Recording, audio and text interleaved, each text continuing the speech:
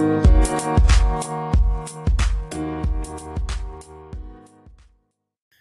hello, everybody, and thanks for tuning in to this week's episode of the Bible Breakdown.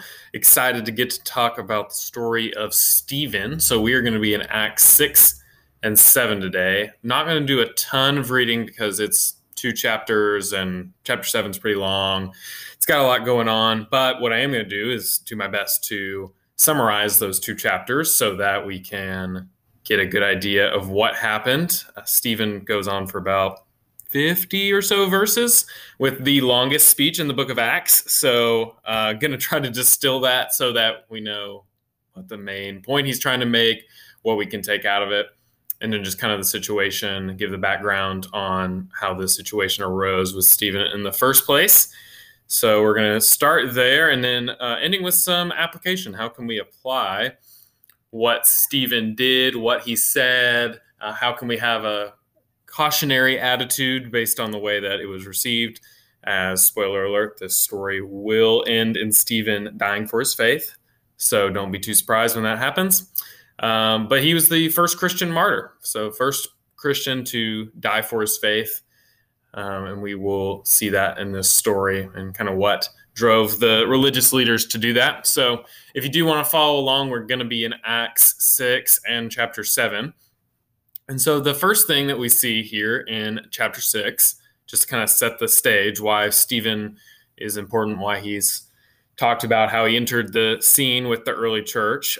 Basically what happens in chapter 6 is there are some complaints from a group called the Hellenists. So Hellenists would be people that were from primarily Greek-speaking areas. So a lot of people would come from areas that were Greek-speaking and relocate in Jerusalem. Specifically, Jews would do that for religious purposes, but then this could also be people from Greek-speaking nations that or areas that came for other reasons. But we're given this group called that they call the Hellenists, and there's basically this divide between the Hellenists and the Hebrews because the people who are from Jerusalem, from Judea, would maybe view themselves as a little different, primarily probably linguistically. The Hellenistic people in the church were probably Greek-speaking primarily, whereas the Hebrews, while they might speak Greek, maybe are primarily Hebrew-speaking. So the Hellenists, they are noticing that in the daily distribution to the widows, that sometimes the Hebrew widows are kind of being given precedence and that their widows are being neglected in the daily distribution. So the disciples, the apostles, they get together and they say, okay, we can't have this, but at the same time, we can't be too focused on this issue ourselves. We've got to commit ourselves to preaching the word of God and sharing the gospel. So they appoint some people that are going to help remedy this problem so that everybody's being served equally. And one of the people chosen is Stephen. That's right. And he's described as a man full of faith and of the Holy Spirit. They probably recognized that in him when they chose him, though we have to remember that Luke, the writer of Acts, is not a stenographer. He is not writing things as they happen. Rather, he is writing things that have already happened. So the reason that this is included as a description of Stephen, he may have been spectacular among these 7, but also the story we're about to see, Stephen really comes out looking like a hero. So this may be a little bit of editorializing here so we can kind of be primed to know that Stephen is going to be a special guy. But he and 6 others, they are kind of sent out as people to minister amongst the church. And we see from the next section, starting in verse 8, that these guys aren't just really good at passing out food equally. It says Stephen was full of grace and power in verse 8, and he was doing great wonders and signs among the people. Now, Stephen himself was probably also a Hellenist, probably from a Greek-speaking nation, but he wasn't just distributing food. It says that he was also doing great wonders and signs among the people, and that's typically how the apostles' work is described in Acts. So we have to recognize that Stephen is a unique guy, full of the Holy Spirit, as the earlier section indicates. And he is proclaiming the word as a part of his ministry that he has been dedicated to. So there are some people who don't particularly appreciate Stephen's preaching, and these are some more Hellenists. So there's a lot of Hellenists in this chapter, and there's a lot of issues with them, unfortunately. But these Hellenists, it says they are from a synagogue of the freedmen, and some of them were Cyrenians, Alexandrians, people from Cilicia and Asia. So those are areas all that were outside of Judea. So these are Hellenistic Jews, meaning they are fitting into that category that I mentioned earlier. They are, for religious purposes, most likely, these people moved to Jerusalem to more fully carry out their faith, their Jewish faith. It's very possible that they were dispersed sometime during the Greek Empire, or maybe even during certain times of the Roman Empire, that they were kind of dispersed to these places and are coming back as part of their worship. So they hear him speaking, and they say, we're not going to let this happen, because remember, the Jews are pretty much at this point 100% in opposition to Christianity and to what the Christians claim about Jesus. And so they come in, they kind of try to talk him down a little bit. However, it says in verse 10, they couldn't withstand the wisdom and the spirit with which he was speaking. So he was overcoming them with his speaking about Jesus, and they weren't able to challenge him, is what it kind of seems like. So they get together some people that are going to lie about Stephen. I guess a fairly common tactic when they ran into people that they weren't able to discredit. They would just tell people, hey, could you lie about this guy for us? Which the irony of people that are really adhering to the law closely, and that's the reason they're not giving in to the things that Stephen and the other apostles are saying, is because they're so held on to the law, where, of course, 10 Commandments, don't bear false witness. A lot of times, even when we read that, we think of it as lying, but bear false witness really has a kind of judicial sort of tone to it. So having people testify about a person falsely, very much not in keeping with their law, but they do it anyway. And eventually, Stephen finds himself before the Sanhedrin. So this is the same Jewish governing body that Peter and John stood before back in chapter 4, when we talked about them proclaiming Jesus after they had healed a man who's born lame.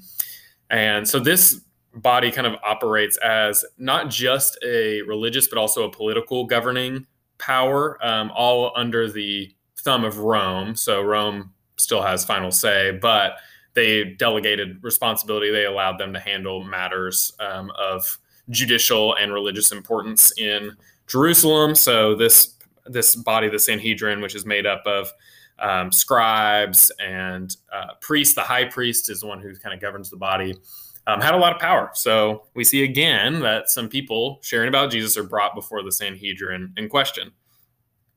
And so that's kind of the story that's set up for us here in chapter 6. And as we move into chapter 7, Stephen is questioned by the high priest, and Stephen gives him more than he bargained for. He goes on for many, many verses with this really powerful speech. So Stephen is speaking to this body, the Sanhedrin, all pretty much Jewish. So he's speaking a kind of for a Jewish audience that is rejecting Jesus, but not trying to reject the historical faith of Judaism, which of course is the background for Christianity, or a continuation, really, you would probably say, of Judaism is Christianity. More like all one faith, but at this point, of course, they do not believe that Jesus was the Christ, so they don't follow that. So Stephen kind of goes into this diatribe about why the Jews are wrong, basically. He just wants to tell them, hey, I just would like to mention this to you, that this incident with Jesus and how you're responding is a little bit familiar. So starting with Abraham and going on all the way through, he really lands on Moses. He kind of mentions David and Solomon at the end. But Stephen kind of does this history of the Jewish faith, starting with Abraham, the original patriarch, originally called by God. And then he talks about Joseph. And so the main kind of themes of this speech are two, and we'll kind of delve into how each of those play out. One is that God's people continually reject his messengers. The second one is a misunderstanding of the law and of the temple specifically. He's going to get into that. So those are kind of the two themes of Stephen's speech. So in all the 50 verses, that's basically what you can land on for what he's telling them. He's telling them, you are following in a long line of footsteps of people who reject messengers of God, and you do not understand the law or the meaning of the temple, which the law and the temple would be kind of those centers of the Jewish faith at this point, things that they would put a lot of faith and hope in, is their ability to follow the law, their ability to worship in the temple. Those are kind of things they're hanging their hats on. So he's going to kind of go at both of those. So starting with Abraham, starts out fairly bland, but then he talks about Joseph. And so Joseph, as we know, he had a coat of many colors, and that's the only important thing that ever happened. No, Sunday school failed us all. That was like the least important thing that ever happened in Joseph's life, was that coat of many colors. Don't get started. Don't get me started on the coat of many colors. But Joseph had a very influential and important life. And one of the reasons he was sold into slavery by his own brothers was because they were jealous because of that coat. But after that, that's when the story of Joseph really begins. So the patriarchs, as Stephen's going to describe them in verse 9, referring to the sons of Israel, the sons of Jacob, they were jealous of Joseph and they sell him into Egypt. Into slavery in Egypt. So basically, he's this person that they reject out of hand, but that God is going to use really powerfully. And so he uses this as an example to the Sanhedrin of, hey, look, as a nation, even our heroes weren't so good at deciding who the really important, really helpful people are, the messengers of God. And he goes through just briefly to describe how Joseph made his way up the ladder in Egypt and was able then to help his father and his brothers by how he was able to manage the grain in Egypt. And God came to him in some dreams and helped him with that and gave him favor in the eyes of Pharaoh. And so he uses that as an example of, hey, here's one example. Remember what happened to Joseph? That was kind of our bad in terms of Jews rejecting God's messenger. And then he parlays that into a discussion of Moses. Now he's going to talk about Moses longer than any of the rest. And he's actually going to talk about 2 times when the people reject Moses. So you may remember that in Moses' life, at one point, he sees an Egyptian beating a Hebrew, and he kills the Egyptian who's doing that. And then he later returns to see 2 Hebrews fighting. He tries to break them up, and they are like, what are you going to do? Kill us like you killed the Egyptian. And he runs off into the wilderness. And that's actually where we next pick up on Moses. He's gone a long time in the wilderness after that. Stephen says here 40 years that he spent in the wilderness. But basically, Moses kind of comes to the aid of the Hebrews that are in slavery in Egypt, but they tell him, what, are you just going to kill us like you killed the Egyptian? So he uses that as an example of, again, the nation kind of rejecting a messenger from God. So then he goes forward to when Moses comes again after the burning bush, where God calls him to go and free the Jews from Egypt. And then when Moses up on Mount Sinai, he's getting the law from God on the tablets, and the people get really impatient. And what do? They get tired of waiting for Moses. They reject him. They say, Aaron, make us a golden calf so we can have some God to lead us. So they end up worshiping this golden calf, and Moses comes down very angry. And it's another incident in which the Israelites reject a messenger from God. Now, he's really just scratching the surface here. I mean, you could go through all the prophets. You could go through a long line of Israel's history of people rejecting messengers from God. But he basically lands there. It's also entirely possible, given the nature of how his speech ends, which is a mob basically attacking him, that he had more to get through but didn't quite get there. But he basically gives them these examples, these major figures in Judaism that the people saw and rejected as messengers from God in certain instances. And so then after he kind of discusses that, he takes a brief discussion about the temple And what he says basically about the temple is that he talks about the tabernacle. So the tabernacle was this like mobile temple that they used for a long time while they were in the wilderness, and that the rules for that were given to Moses in the law, and that was kind of God's dwelling place for their worship purposes.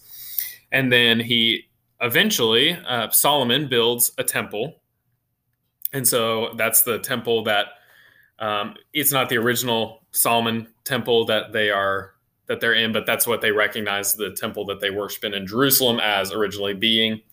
Even to this day, devout Jews will not enter the Temple Mount in Israel because they worry they might step where the Holy of Holies used to be. So it's a very, very sacred place in the faith, and so these leaders, these religious leaders in the Sanhedrin, they hold the temple as not just a great place to gather, but as a sacred place. And so what Stephen challenges them on with their adherence to the temple as a really special place is he quotes to them a psalm, Psalm 11, and he says the Most High does not dwell in houses made by hands. And the quote is, "Heaven is my throne and the earth is my footstool. What kind of house will you build for me, says the Lord? Or what is the place of my rest? Did not my hand make all these things?" So basically, he discusses how the temple is great, but that ultimately God's dwelling place is greater than the temple. He can't be contained in the temple. And then he's going to say something that's going to make him really, really, really mad. And what he says to them starts in verse 51, and I'll read this. It says, "You stiff-necked people, uncircumcised in heart and ears, you always resist the Holy Spirit. As your fathers did, so did you." And here's kind of his summary statement for what he's been talking about. "Which of the prophets did your fathers not persecute? And they killed those who announced beforehand the coming of the righteous one, whom you have now betrayed and murdered, who received the law as delivered by angels and did not keep it." So he gives a nice little summary statement for us here. You and your fathers all reject the prophets that God sends, and it is culminated in you betraying and murdering the righteous one, the Messiah, Jesus. And then the real zinger there, 53, they probably would have been fine with that first part, but he says, "You received the law and did not keep it." Now, if you're talking to the Sanhedrin and you tell them they don't keep the law, that is no good. That is basically what they spent their time doing, is trying to follow the law. And one of the things that Jesus is going to criticize the Pharisees for is they set up man-made laws to basically kind of build a fence around a law. So they built a fence around the law, meaning they kind of expanded the boundaries of the law to be more strict so that there was no chance of them breaking the law. Because after the exile, when they returned to the land, a lot of the religious leaders basically said, this is not going to happen again. We are not getting kicked out again. We're going to obey the law so that we can stay in our spot. So they create these man-made laws. And that's one of the things that Jesus is going to criticize the Pharisees for, is creating these man-made laws that put a heavy burden on the people. So when you tell these people who have set up this fence around the law that they are not keeping the law, that's pretty much the final straw. Again, I really think if he hadn't said that, Stephen may have lived many more years. I think they're actually kind of like, yeah, persecuting Jesus, betraying him, murdering him. We're okay with that. But don't you dare say we didn't keep the law. So what happens then is people get enraged. They come at him. Stephen also says, I see that Jesus is standing at the right hand of God. And they're very upset. They throw him out of the city and they end up stoning him, killing him. And it says that as Stephen died, in verse 60, it says, and falling to his knees, he cried out with a loud voice, "Lord, do not hold this sin against them." Which reminds us of when Jesus is dying on the cross, that he says, "Forgive them, Father, if they know not what they do." We see that grace, that humility there in the end of Stephen's life as well. So Stephen gives this speech. He condemns them for rejecting God's messengers, for putting too much emphasis on the temple and on the law, and not enough on the will of God. Ultimately, they are enraged to the point where they're willing to stone Stephen. So Stephen there then becomes the first Christian martyr, the first Christian to die for his faith. So that's pretty much the story. You can read all the specifics, and it's really a lot of information, but really I think gives a great picture of just what it looks like for God's people to listen to him, a kind of a cautionary tale. And I think that's kind of where I want to land today as we discuss how could we apply this passage. What does this passage have to do with us? The reality is that Stephen is talking to religious leaders here, and he's telling about the history that God's people have of not listening to him. And we have to admit that even though we have listened, hopefully, to how God has revealed himself in Jesus Christ, how we recognize him as the Messiah, as our Savior, that there are still times when God is calling us to things, that God is asking something of us, that he is wanting us to obey him in certain ways, that we can be really stiff-necked, just like Stephen accuses the religious leaders of being. And so we get here two kind of opposing examples, two examples that give very different responses to the call of God in Stephen and the Jews. So God calls Stephen to faithfully minister, faithfully preach the word. God is using Stephen to do signs and wonders, and then he calls Stephen to ultimately preach against these religious leaders, and he obeys even unto death. So God called Stephen to something really hard. He was full of the Spirit. Not only did he do it well, he did it with joy, and he did it with grace and humility in his heart. We see that at the end. He asked for their forgiveness as they're stoning him. That's a peace that surpasses understanding. And then we see God calling these religious leaders to something difficult. He's calling them to give up the man-made traditions, the man-made expectations that they had set, and to believe in Jesus, who was not who they expected. Let's think about it this way. The Jews were expecting a Messiah that was very different than Jesus. They were expecting a political leader. They were expecting someone to liberate them from the Romans. And now it turns out that the guy that said he was that person, and you were expecting that person to do things your way, instead, he dines with sinners. He condemns the religious leaders of the time instead of saying they're doing everything right. And then he's ultimately going to die on a cross, on a Roman cross. And in Galatians 3, Paul is going to kind of expand on this idea that Jesus became a curse for us because, he says, as it's written, cursed is anyone who dies on a tree. And that's calling back to Deuteronomy 21, where it says anyone who's hanged on a tree is cursed by God.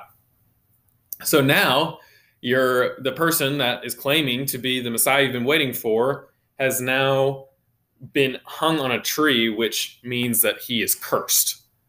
So now, can you imagine that that's difficult to accept? I can imagine that's difficult for them to accept. They can't say, well, what did Paul say about this in Galatians? Oh, I see. They don't have the resources, the teachings that we have, though we got to be honest too, that the apostles did their best to try to point them the right direction.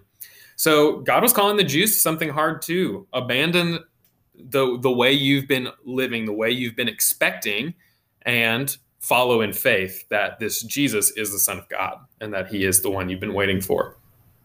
So there's two examples. We see Stephen, he follows wholeheartedly, and it ends in his death. The Jews reject Jesus, and it results in their condemnation. They choose what's comfortable, normal, what's expected, and it's ultimately to their demise. And so now let's make it a little bit personal. Are we the type of people, am I the type of person that is listening to what God is calling me to, or am I the type of person that is looking to what God is calling me to in the ways that I expect? Or am I the kind of person that is rejecting things that don't quite fit my mold of what I think God's going to ask me to do? Or am I willing to go outside of what I expect to really try to listen to the word of the Lord? Some examples in our finances. Are we willing to listen to what God's asking us to do with our finances, that we would be willing to give generously, that we'd be willing to use our money in ways that are kind of out there, are kind of surprising because God's calling us to that, instead of I'm going to buy this house so I can move to the bigger house, and then the bigger house until I've eventually got the biggest house. Is he calling us to something different in the midst of that, to call us out, to spend our money differently, to show our priorities are different as a testimony to who God is? In our careers, are we willing to take leaps of faith where we feel like God is maybe calling us to a career change, or something career-wise that is backwards, doesn't seem to be the right thing in terms of how society would do it? Is it the new career that God's calling me to? Is it a lower paying job? Could that possibly be something worth doing? Absolutely. Is God calling us to maybe do something radical, like moving locations, whether that be, hey, I'm going to move from Fort Worth to Waco because XYZ, whatever God might be calling to? Or even more drastic, is God calling me to move to a different country so that I can serve him in a different country and tell more people about the gospel? Is God calling me to give up everything that I've cultivated for myself here so that I could serve him with everything I have somewhere else? Maybe in evangelism, is God calling me to take a bold step to share who he is with somebody where there's a lot of risk to it? Maybe not physical risk, but relational risk, fear of being rejected, fear of being considered weird and outcast. Is God calling me to take a bold step in that, even though it's not maybe the mold I have for my own evangelism? Or even thinking about social issues. Is God calling me to get involved in something that makes me uncomfortable socially, whether that be in racial reconciliation, issues of slavery that still exist today, issues of poverty, whatever it may be? Is God calling us to be involved in caring for people physically and societally, in addition to spiritually, in ways that maybe I wouldn't expect? And really, I offer up these examples not because I think that God is calling us to all of them at all times to make radical, absolutely life-altering decisions, but I would just hate for us to be in a place where we've got God cornered and we know what he's going to ask us. There's no surprises. But that hopefully we can be a people that walk into every day, into every situation, into every big decision with open hands and say, I want to follow where the good shepherd's going to lead me. I don't want to be comfortable above all. I want to be obedient above all. And how often are we making space in our daily lives to hear what God would have for us? Stephen clearly was doing that. Stephen was clearly listening to where the Holy Spirit was prompting him. The Jewish leaders, the religious leaders, the people that were considered the most holy at the time, the church goers of their day, they weren't listening. They weren't making that time. They thought they had it all figured out. So as we read this story, I think it's we get a great example in Stephen of what it looks like to step out in boldness and courage and to proclaim the Lord boldly. But we also get a cautionary tale in what it looks like to be closed off to what God would have for us. So as we read this story, as we teach this story, as we meditate on the story, let's just create opportunities for God let's create opportunities to listen to God. Let's create opportunities to be open to what God would have us do. So I hope this was helpful. Hope the story seems a little less intimidating, long as it is, and hope ultimately that this will be an opportunity for all of us, myself included, just to be listening to what God is calling us to do.